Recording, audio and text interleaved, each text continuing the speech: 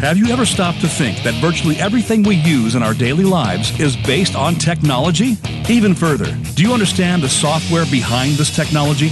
Welcome to The Art of Software with Martin Lacey. In today's program, you'll hear how software is created and implemented, why it's written the way it is, and learn from its success stories, proven best practices, and significant failures. Now, here is your host, Martin Lacey. Good morning and welcome to The Art of Software. In today's show, we'll look at security from a software application perspective. What are the choices available and best practices for crafting business applications that include protection of your business data and processes?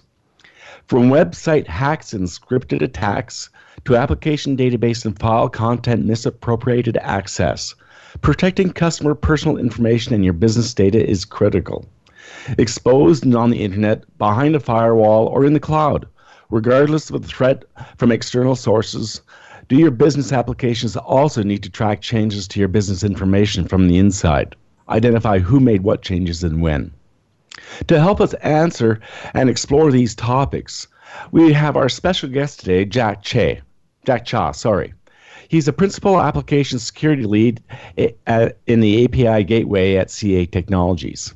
He's a passionate application security engineer with 8 years of enterprise software development experience. He's pursuing his passion by helping engineering teams develop and validate secure software. As a full SDL spectrum application developer and provider of the Bug Hunting program, he's been involved in threat modeling, in-house training, static and dynamic code inspection, security enhanced product development, and research. Welcome to the show, Jack. Hello, thanks for having me.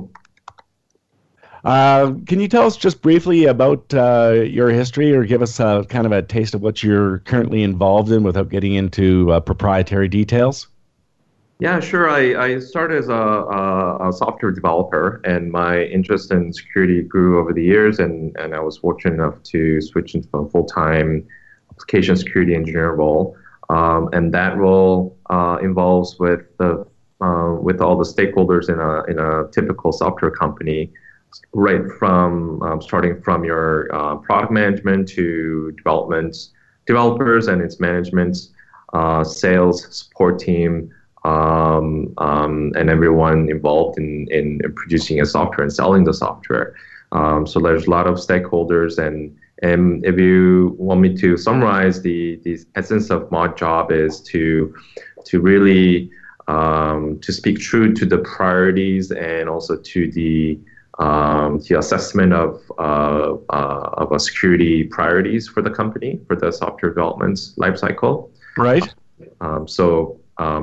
If you have a lot of customers inquiring about your software, how secure that is, and if there's security researchers calling out some of the defects, then my job would be to give accurate assessment to the development team so they can prioritize properly and figure out how to deal with the attacks. That's right. And in the long term, to produce that secure software systematically in the long term. Mm-hmm. So it's all part of the job.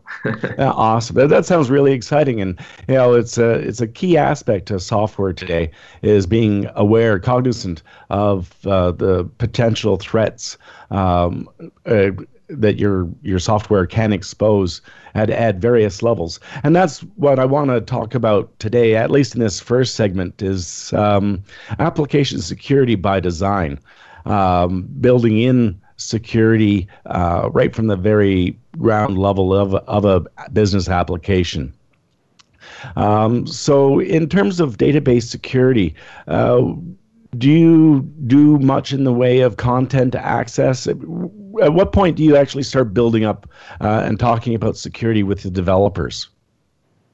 If you look at the typical security development lifecycle, you start from day zero. Just like any software bug, it's less costly to fix from day zero rather than all your software being fully developed and it's the customer using it, and it's the customer field that's finding all the issues, and by the time the cost to fix that bug is very expensive. And right. same for security bugs. if you start from day zero, then it's much less stressful and less costly to fix it rather than being very late in the life cycle. So typical development life cycle for security start with training. So all your developers are somewhat trained in producing that secure code, know what to watch out for during code reviews, and also certainly if you have a chance to design your software architect from day zero, it's much easier to look at it and then design properly.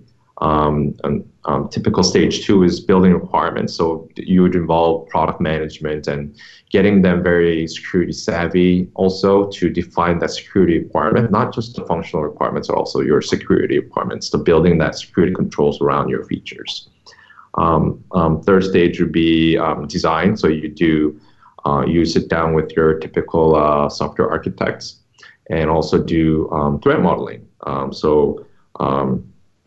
Essentially, in a simple term, you're drawing out all the components and looking at what your attack surfaces are and how you can either simplify or have a layered defense to defend that duty in your system, which typically for a lot of software, it's a database that holds the customer information, that data that's a lot of malicious actors are looking for.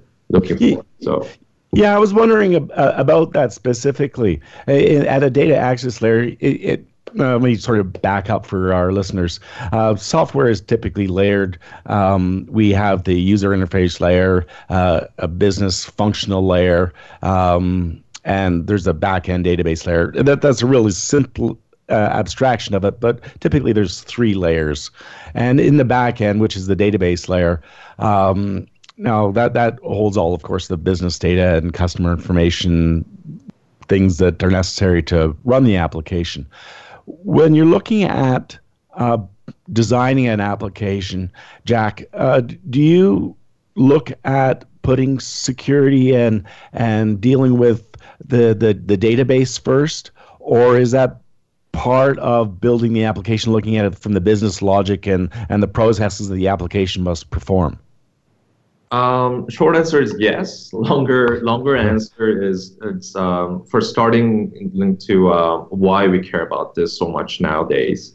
It's because your software layer is approaching closer and closer to the edge of the network. So if you look at 10, 15 years ago, your typical software wouldn't be exposed to the network and whatnot. But nowadays there are a lot of software that's being offered as the SaaS applications. Right. And SaaS for our listeners is software as a service. Yeah, sorry about that. No worries. So you typically, now if you're offering that as a software as a service, now access to the database backend is now all of a sudden connected to the internet, connected to the network. Going back to the threat modeling, you're looking at the how different actors can get your database, which includes your as a web application, or it could be another component that is connected to your inner components that is connected to the database that has that access. Right. So, I typically look for a component which components have access to the database and how that access is being controlled and monitored. Oh, okay. So that's obviously now a growing concern. Being able to get directly at the database if it's exposed on the internet, and of course, if your application has got some attack vectors, you can penetrate and get through into the database. So what I hear you're saying is it's now becoming common practice to look at the database layer as a functional piece of the security pie. Oh, definitely. There's, a very traditional, web application attack vectors like SQL injection that can, pillage and extract all your data in your database. Single Yes. SQL injection vulnerability can do that for you. So you have to be very careful When I look at the database, typical recommendation I give out is if you can separate some data layers out of, instead of having a single database that contains all the sensitive information, maybe you can split that out into a database that doesn't have any sensitive information versus one that has more sensitive information that requires more access control, more authorization and authentication mechanisms to protect it. Then you're less exposing it less.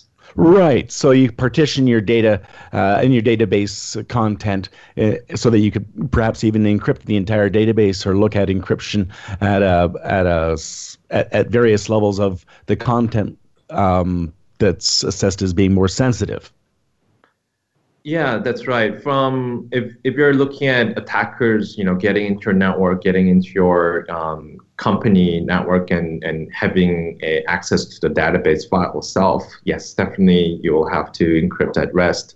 But a lot of application layers, even though it's encrypted at rest, when legitimate users need to access it, it's coming out in a plain text format, not encrypted, right? Right. So, that access control bit is very important, and a lot of segueing to the cloud services and whatnot. They provide very savvy access control mechanisms they can leverage. Okay. Well, this is all very, very interesting. I love hearing more about what's going on at the database layer, and certainly making sure that businesses are now taking that whole attack vector seriously. We'll be right back after this commercial break with our special guest, Jack Cha, and we'll continue on with security by design and getting into how we test security and making sure that our implementation of security is effective. So thank you very much. You're listening to Martin Lacey and the Art of Software with Jack Cha.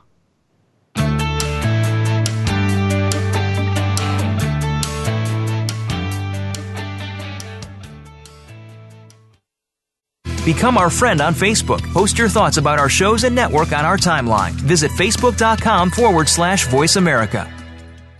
Private equity firms have over $1 trillion to invest. They are the biggest funding source for growing companies. Why do they reject 98% of deals? How do you get the right deal for your company? Join Kevin Fechtmeyer and his partners on the Deal Team 6 to uncover the next winning deal and avoid the financial landmines. Deal Junkie, Cracking the Private Equity Code, is broadcast live every Wednesday at 10 a.m. Pacific Time and 1 p.m. Eastern Time on the Voice America Business Channel.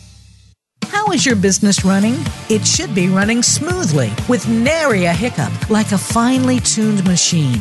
But if you're like most businesses, yours may be running nowhere close to that. Listen for Operationally Speaking with your host, Sergio Samel. Our program will help you to run your entrepreneurial business easier, better, with less frustration. And by running it well, you're sure to be poised for faster growth. Tune in every Friday at 3 p.m. Eastern Time and 12 noon Pacific Time on the Voice America Business Channel. How is your company's marketing plan?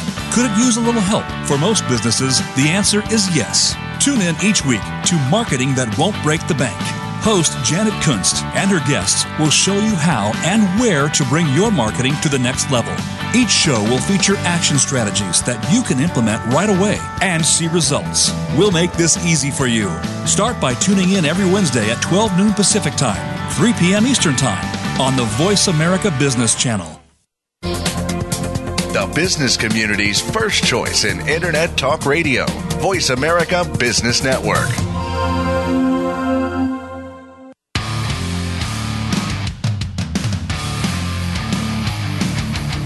You are tuned into The Art of Software with Martin Lacey. To connect with the show today, you may call into 1-866-472-5790. Again, that's 1-866-472-5790. If you'd prefer to send an email, you may send it to m.lacey@laceytechnology.com. Now, back to The Art of Software. Good morning and welcome back to The Art of Software. We're speaking with Jack Cha, Principal Application Security Lead at CA Technologies.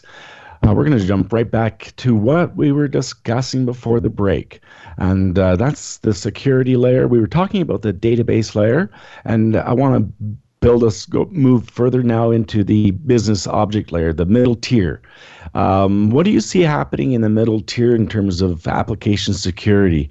What goes on in that tier? What kind of training do you need to provide to your developers now, and insights do you instill in them? Yeah, a lot of enterprise companies, when they're building enterprise software, they're now using very savvy tools for doing your static analysis, not just for your code analysis, but they're using that for especially to security.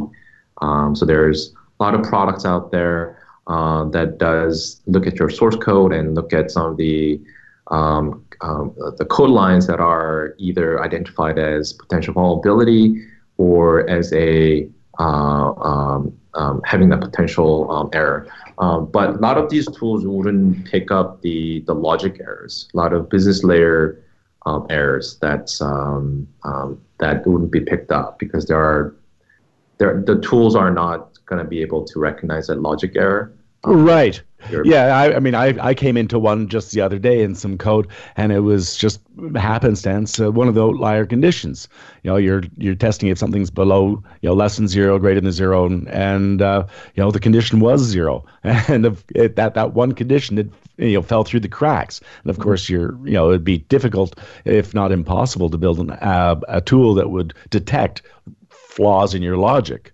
Mm-hmm. Yeah, that's why it's so important to train your developers, not just specifically. There's no magic bullet training for building secure software. I start with the foundational training that involves with knowing all the security terms, security concepts, and also secure design principles. Once you have enlightened your developers, now they go into this hyper mode of having their eyes open to know what to watch out for. And right. Definitely the logic errors and whatnot. So typical software company would have a good code review practices, and one of them hopefully will pick out these logic errors. Right. So that's actually a really important thing to come back to is the code review process. It's necessary for many reasons, and certainly for the application of security and understanding of how penetratable your software is and the flaws within it, because that's ultimately what attack vectors go after, is the flaws within your code, the things that happen that you didn't plan on happening. That's right.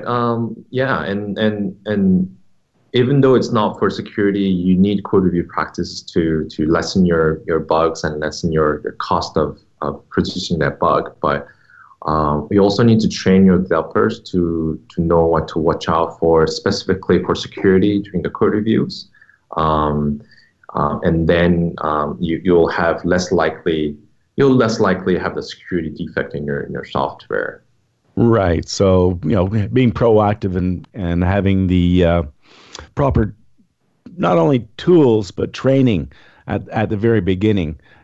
Saves you a lot in terms of cost, of course, and your reputation, and how much your software gets used if you're in a software producing company. Yeah, that's right. And typically when we do code reviews, we look at does it have functional capability of what it wants to do, but you also need to engage your developers to think maliciously, so that cliche of, thinking like a hacker. Yeah. How can I abuse this? How can I bypass this control that we're building? What are the other corner cases that will render this logic, the business logic that you're building? That kind of angle that you need your developers to think about. Yeah, a bit of a bulletproof coding. I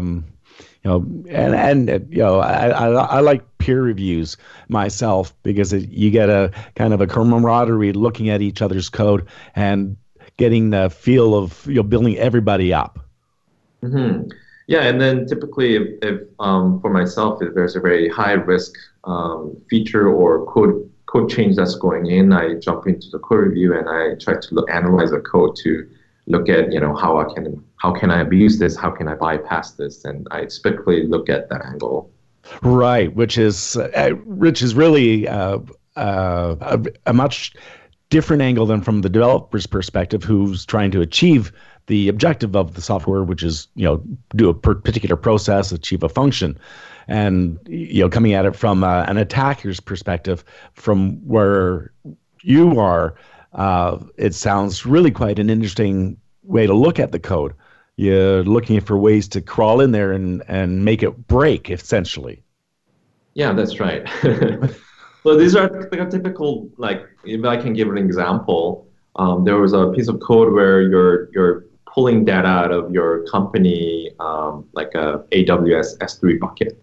It costs, a cent or something like that, very low cost to do that operation on your AWS instance. But let's say if that bucket was open to the world, as a malicious actor, if I wanted to burn down that company, I could potentially keep pulling the data out of the bucket and keep on costing the company and right under their nose, and it could accumulate to, a few thousand to maybe $1 million that could potentially do very, very much harm to your company, right? So right. Doing that kind of, malicious thinking and once your developers have seen a couple of examples, they realize, oh, okay, that's how you look at it, and they can do that themselves. Right. So you get fairly good adoption or developer comprehension of the dangers of particular coding practices. Yes and no. Yeah, once people understand the foundational concepts, and what are the typical attack vectors, what are the classification of an attack or a threat, once you have that foundational understanding, developers really grow into having that savviness. Yes. Yeah. But everybody grows they're humans, so they all grow at different levels. So you still need to have another layer to test and verify your software, regardless of the training and appreciation for the skills of the teams that you have. You do need to have that adversarial team in there to do penetration testing. So what kind of tools do you use to try and test the validity of the logic, if you can, and look for ways to break that logic? Yeah, it's specific to inspecting the business logic. You need a white box testing. As an insider security engineer, you have access to source code. You have access to a lot of functional specs that you can read and examine the source code. So probably I don't use tools to do that. I typically inspect the code. I talk to a lot of people. I look at a lot of functional specs to see if there's a loophole that I can abuse or use. And I ask a lot of questions to the developers who have rich comprehension of the software that they built, because they have the deepest knowledge of the history and how they implemented it. And once you've probed a couple of questions, you can see fishy areas that you can explore more. Okay, I see. So that makes a lot of sense, actually. And of course, being able to have access to the source code and insights from the development team and the architects gives you an opportunity to dig into the code that others that, of course, are trying to do it for malicious or personal gain don't have access to. So it gives you quite a leg up. Yeah, I treat it as a detective work. So if you have, let's say, if I'm interviewing you for a software that you built, I would ask questions like, oh, have you thought about this area? Or how do I bypass this? How do I, instead of using this component to connect to this database, for example, is there any other access route that I can use that only you know? Then you probably know these answers. I just have to dig the information out of you and and try to build a attack vector that is actual threat, not just internally dreamt up threat. Then at that point, then maybe I can have a proof of concept code that can exploit that weakness, and I can demonstrate to the team and the management team so they can have the proper sense of how dire that finding is. Right. Very interesting. Have you found many of these? What's your hit ratio like? Are you very successful in this approach? Yeah, definitely. That's you're typically looking at a company. It's not cheap to have a security engineer and dedicated team to do this. So I'm always looking at a way to scale out the effort where you can you don't need 100 engineers. You can have core team, and then you can scale out the efforts. Right. It's one of the tricks that I use to scale that. So do you think about building your own automation tools then? And yeah, a lot of continuous development, continuous integration tools that you can build as a gate to make secure software systematically. But these tools wouldn't find these logic errors or business or architectural flaws. So a lot of that you have to do digging and information gathering and whatnot. And yeah, that's where like true value would come up. Yeah, absolutely. There's you just can't replace another group of people with a machine. You just need those technical skills to really be able to pour over the logic with a different mindset, one not achieving the purpose of the application, but finding weaknesses in it. This is really interesting conversation we're having, Jack. We're going to have a quick break here, and we'll be back and talk more about securing the infrastructure with Jack Cha. You're listening to The Art of Software with Martin Lacey.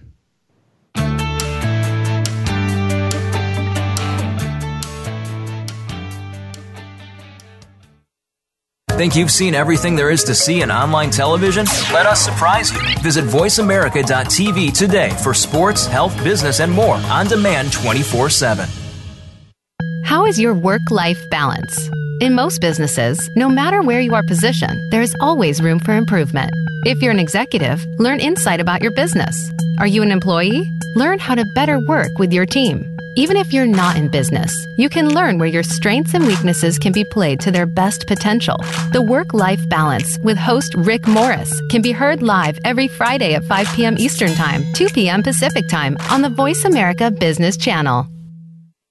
Today we live in a truly global environment. Business can more easily be conducted now in almost any part of the world. How do you, as a business owner or professional, navigate the ever-changing business landscape? Tune in to Leadership Beyond Borders with host Kimberly J. Lewis. With a worldwide resource of guests, you'll find out what opportunities and challenges surround diverse and virtual organizations. Listen live every Tuesday at 3 p.m. U.S. Pacific Time on the Voice America Business Channel.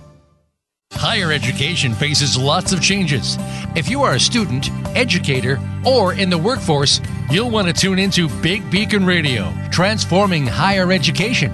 Your host, Dave Goldberg, and his guests will explore the innovations that higher education adopts as it reinvents itself. The world of higher education is constantly changing. Stay on top and stay ahead of the rest. Big Beacon Radio, Transforming Higher Education. Listen Mondays at 10 a.m. Pacific, 1 p.m. Eastern on the Voice America Business Channel. When it comes to business, you'll find the experts here. Voice America Business Network.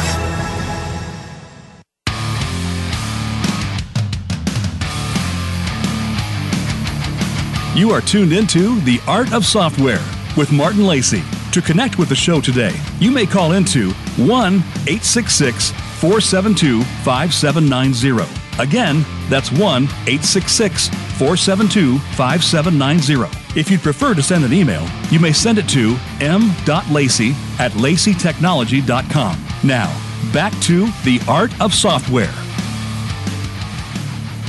Welcome back. We're talking with Jack Cha about securing applications and what it takes to make a secured application. Right now, we've just been talking about the business application layer and testing it. What I'd like to do now is move ourselves up to the next layer, and that's the user interface layer. There's a lot of other things in attack vectors that come on in this layer. So, Jack, can you tell us a little bit about the social layer? Yeah, in universal to anything security is securing your users, securing humans. That's one thing that no software, the machines can do for you in your organization.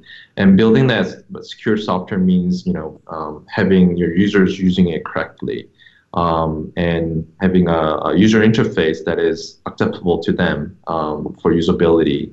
And the big concept that I try to proliferate is the psychological acceptability of your security controls. So if your security control is so strict and so stringent, nobody's going to use it. They're going to find a way to bypass it. Typical example that I give is, in a U.S. Army base somewhere, let's say, for example, they installed a eye scanner for going to this server room. And if your IT professional needs to go into that room 30 times a day, they're not going to scan their eye 30 times a day to get in and out. They end up using something to wedge the door and keep it open, right? Right. Yeah. Your security controls. So acceptability, psychological acceptability is a huge thing. So when you're building that security control feature for your software, you want to be cognizant of that acceptability. So always and depending on your user base, some people want really strict controls, some people want lax controls. So the typical trick they can use is providing a knob to turn it on and off.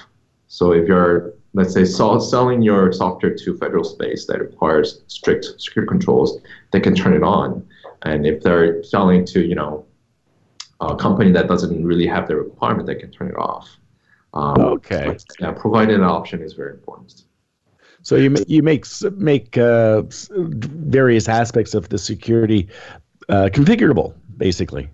That's right. Yeah, providing a knob is very important because different users will have different requirements, and you can't satisfy them all. So, and you want to have a secure default deployment, like a secure default security on as a default, but people should be able to turn it off if they want to. Right. And, in order to have that security in there by default, you have to have the foresight to build it in there. And that's, the crux of the issue is security by design.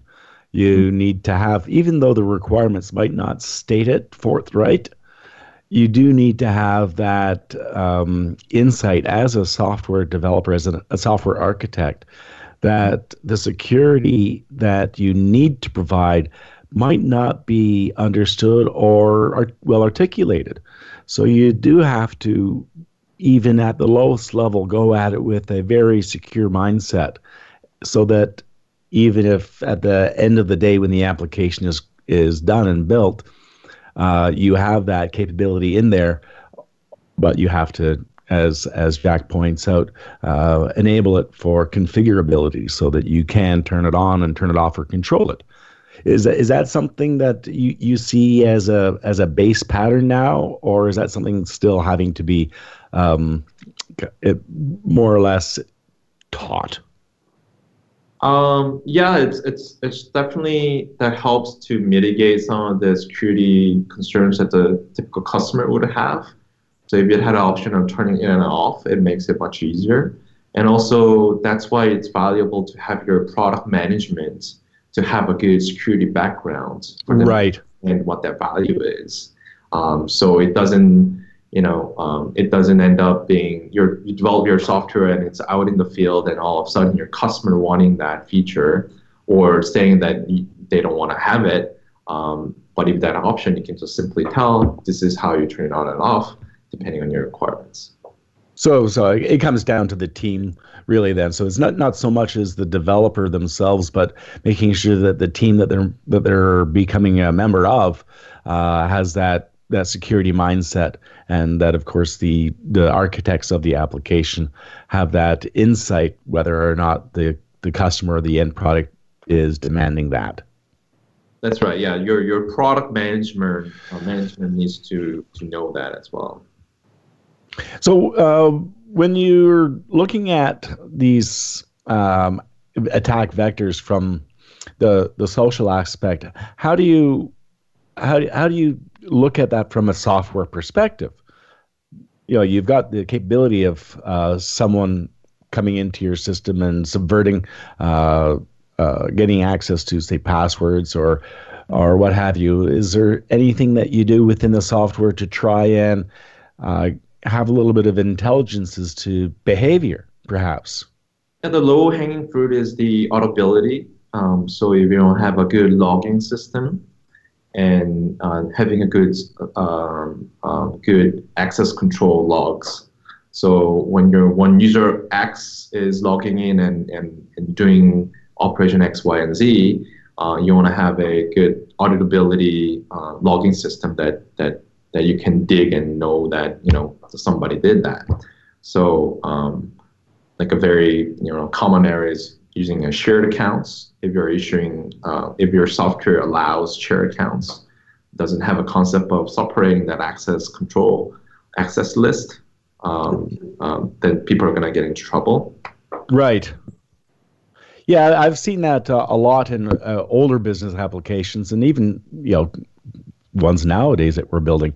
The need to identify who's doing what isn't as relevant or as important from the business perspective as to as much as securing it based on role.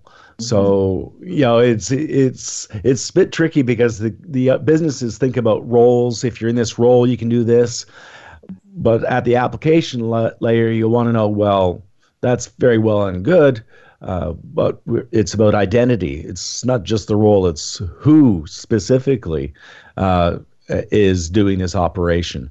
And do you find that need to have user identity tracked and being built into the business applications? Is that becoming more prevalent? Or is that still kind of, you have to pull it out and say, well, really, we kind of do this? Yeah, the non-repudiation piece is very important because if the users know that they are being logged and they can be tracked down, then it acts as a deterrent to provide that correct behavior. But if there's a deniability, if there's a shared accounts that if somebody asks you, hey, you did this, and I can say, hey, this is a shared account, it's not me, I don't know who. Right. Then they'll be abusing that software, right? So that having the mechanism where you can do proper forensics, proper auditing is very important. Yeah, you got to make sure you don't enable that deniability. Yeah, it's very low hanging fruit as well. So if you just have that, having that one line of logging into logs may not seem much, but let's say if your system or your software is being compromised, you need to do correct forensics on it. It's gonna act as a big deterrent. Yes, what I've found as well is not only for looking at mistakes and perhaps tracking down things that users have done. The logs are so important for understanding the behavior of your software as it relates to user interaction. You find things that you didn't expect. Mm-hmm. And your customers typically now pull their logs into a log aggregation system like Splunk and other lot of services that does it for you and visualize whatnot. So the logging is becoming a very important piece of your software, whereas it's not just doing functional things that it's supposed to do, it has to also provide that monitoring capability. So if you're really savvy, you can generate a separate log that only has security-centric items in it. And it helps your customers to pull that information specifically for your security ops room to monitor that only. Right. Yeah, and that's actually a really important aspect to this as well. For a lot of the software I've been involved in, and we gather a lot of statistical information based on user behavior and usage of the system. And of course, that data becomes voluminous, to say the least, especially if you're tracking key clicks and things like that. So to have proper tools to analyze and look at this information to identify trends, that's really an important aspect of it. And it's kind of an unseen aspect of managing a business application. Definitely, yeah. And the big quote, I don't remember where I got it from, in security is that if you watch everything, you're watching nothing. Yeah, it's kind of like the Matrix movie, right? Where you're seeing a whole bunch of ones and zeros rolling down the screen. You can't really make heads or tails of it, but there's stuff there. Mm-hmm. So if you can direct your customer to look at the right things, and in terms of security, if you're making a separate security entries or make it really obvious for them to pick that on, it goes a long way. Excellent. Okay, I think we're going to have our last break. We'll be right back with Jack Cha and talking more about security in the cloud as applications and businesses move that direction. So thanks very much, Jack. We'll be right back with The Art of Software and Jack Cha.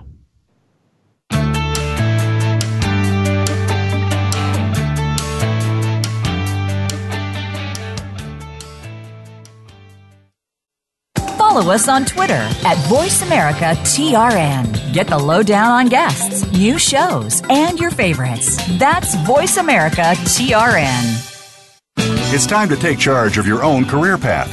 But how do you get started? First, tune in to The Career Confidant with Marie Zimenoff. Each show will feature national business leaders, tips and insight from Marie and her guests, career management tools, and a weekly career smart tip. She'll help you move forward, earn that promotion, get hired into the career you want, and brand yourself. The Career Confidant is broadcast live every Monday at 3 p.m. Pacific Time, 6 p.m. Eastern Time on the Voice America Business Channel. In this fast-paced, technologically driven world of business, the stress can be crushing. It's exhausting business leaders and burning out good employees. It is not enough to work from the top down. We must now learn to work from the inside out. Listen to Innovative Mindful Solutions with Terry Galler. We will discuss ways to transform roadblocking emotions using mindful-based tools you can incorporate into your business and your life right now. Don't stress. Tune in every Monday at 4 p.m. Pacific Time, 7 p.m. Eastern Time on the Voice America Business Channel. Moving forward can be difficult to do sometimes. There is always something going on. Many times, nobody else knows exactly what you're going through. If you are experiencing pain or loss, even something unexplained that is missing in your life, you'll want to tune into Go For It with host Joe Hausman. Joe and her guests will show you laughter and love. Sometimes you just need something a little positive in your week. Make that spot Thursday mornings at 11 a.m. Eastern Time, 8 a.m. Pacific Time on Voice America Business. From the boardroom to you, Voice America Business Network.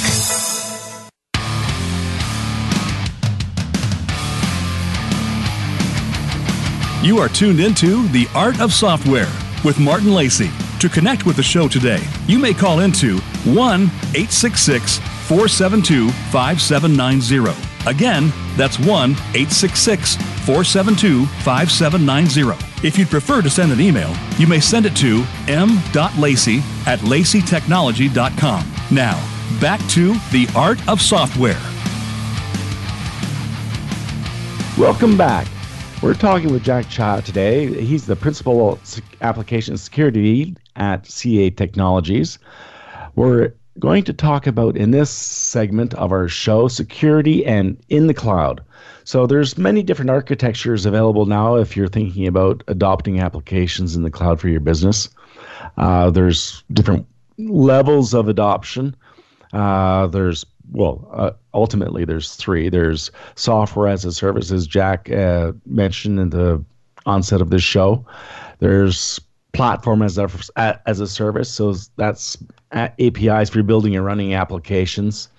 And then there's infrastructure as a service, IaaS, which is virtualized computing resources over the internet.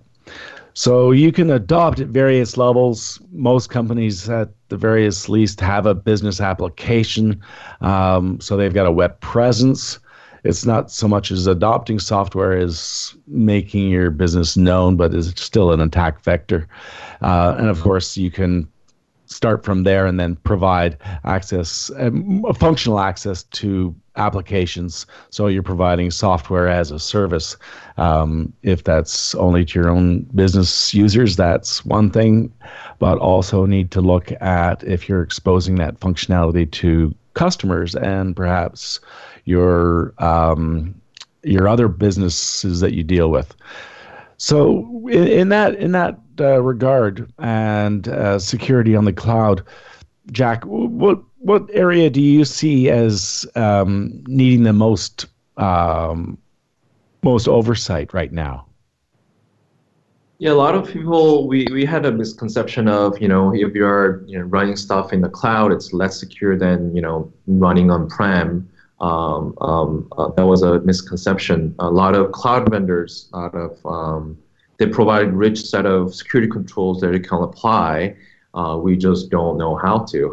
Right. So the very basic, the low-hanging fruit recommendation that I always give out is, look up the security best practices to how to do it in the cloud. They provide, rich set of security best practices that you can use to make your deployment, make your cloud infrastructure much more secure. There are very, very rich set of security controls there. And one anecdote that I always give is that, that security control is going to be always better than, much, much better than what you would typically be able to afford in-house.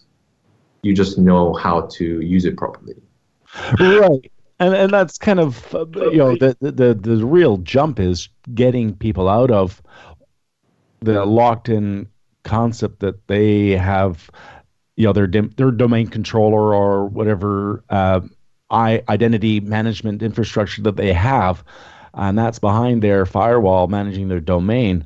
That's been there for 20 years, and they've been moving it along, and putting applications on the cloud is like adopting another domain architecture and having to manage that. And of course, there's technologies coming in and around that identity management. What do you see as the driving force for the identity management? Is there are companies adopting this duality of domain control of all their identities with in-house and another management infrastructure for the cloud, or are they adopting this new concept of directory as a service, where that Active Directory is now cloud-based? What's your thoughts on this? Yeah, a lot of companies need hybrid model of having something on-prem and also moving other services into the cloud. That lessens their risk to one set of failure. So a lot of companies are moving to the cloud for business advantage. A lot of people are moving to the cloud because they don't want to manage their own set of recovery, disaster recovery plans. And a lot of people move to the cloud because it's much cheaper to have the global presence, the global service requirement that they require for their business. So a lot of it is a lot of people are having a hybrid model right now, and moving to the cloud has actually a lot of advantages, right? For your business to survive. So, yeah, it seems to be not only a cost motivator, but a visibility motivator as well, getting access or visibility to your company to the rest of the world. So it becomes more of a necessity to be part of that scene. But of course, in doing so, you're putting your information at risk. And a lot of software now is being sold as software as a service. That monthly subscription revenue is very important to software companies now. Yes, absolutely. Do that at scale. A lot of companies need to be using the public cloud to have that scalability for your software. And doing so, you are now opening up your attack surface much wider. But there are security controls you can use, leverage, that are either provided by the cloud vendor or some other solutions that you can definitely leverage and achieve that. So when it comes to pushing things out to the cloud, we've got Microsoft now offering their version Azure Active Directory, and of course there's a company called Jump Cloud who are trying to promote this directory as a service concept. But ultimately, it seems an awful lot like we're jumping back to the 50s and 60s, where we're time-sharing hardware resources and leaving the management of that infrastructure to somebody else. Yeah, and then if you go into the little bit deeper into the application layer, a lot of enterprise softwares that were used to be just running on-prem, therefore exclusive to that specific organization. Now, if you're providing it as a service in the cloud, now you got to think about how are we going to segregate each tenant? That's right. The challenge. Yeah, and that's exactly it. It becomes a multi-tenant issue. And has the application been designed with that multi-tenant capability, or is it an afterthought? And of course, how do you segregate the customer's data? We talked about separating sensitive data from non-sensitive data at the database layer. Do you see much of this happening at the customer layer as well, so that if you have a software as a service, you could dedicate a particular database or construct one on the fly for a particular customer? Yeah, when I typically look at the security flaws, then I try to look at it. Can I jump from this account to another account? Can I boundary? That's very important. Yeah, that to me would be a critical aspect of trying to test test vendors that are providing software as a service, or even creating it yourself. You need to look at cross attacks, looking at getting at information that you shouldn't have access to, but somehow or other you manage to get to it. Yeah, and then the security concept of checking your authorization at every layer is very important now, because in a typical software, once you authenticate, now you have authorization, you have access to all the functionalities. Now you have to check your credential at every point. Right. And that, I think, is a really good point to leave on here, is the identification management. That's a crucial piece. And that just isn't going to go away. It's moved to the cloud. It needs to be centrally managed but distributed, so that you have better and faster access. So the whole principle or concept of Active Directory service, it's your name base of all your user accounts. So with that in mind, I think we're going to end today's show. I want to thank you very much for coming out and having a really interesting talk with us, Jack. Thank you so much. Yeah, it was my pleasure. Please come and join us again next week.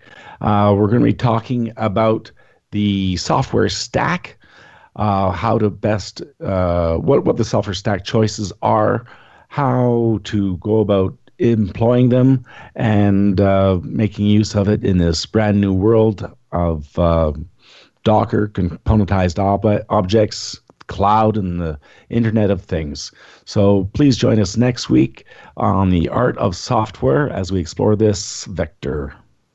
I'm your host, Martin Lacey, from Lacey Software Technology.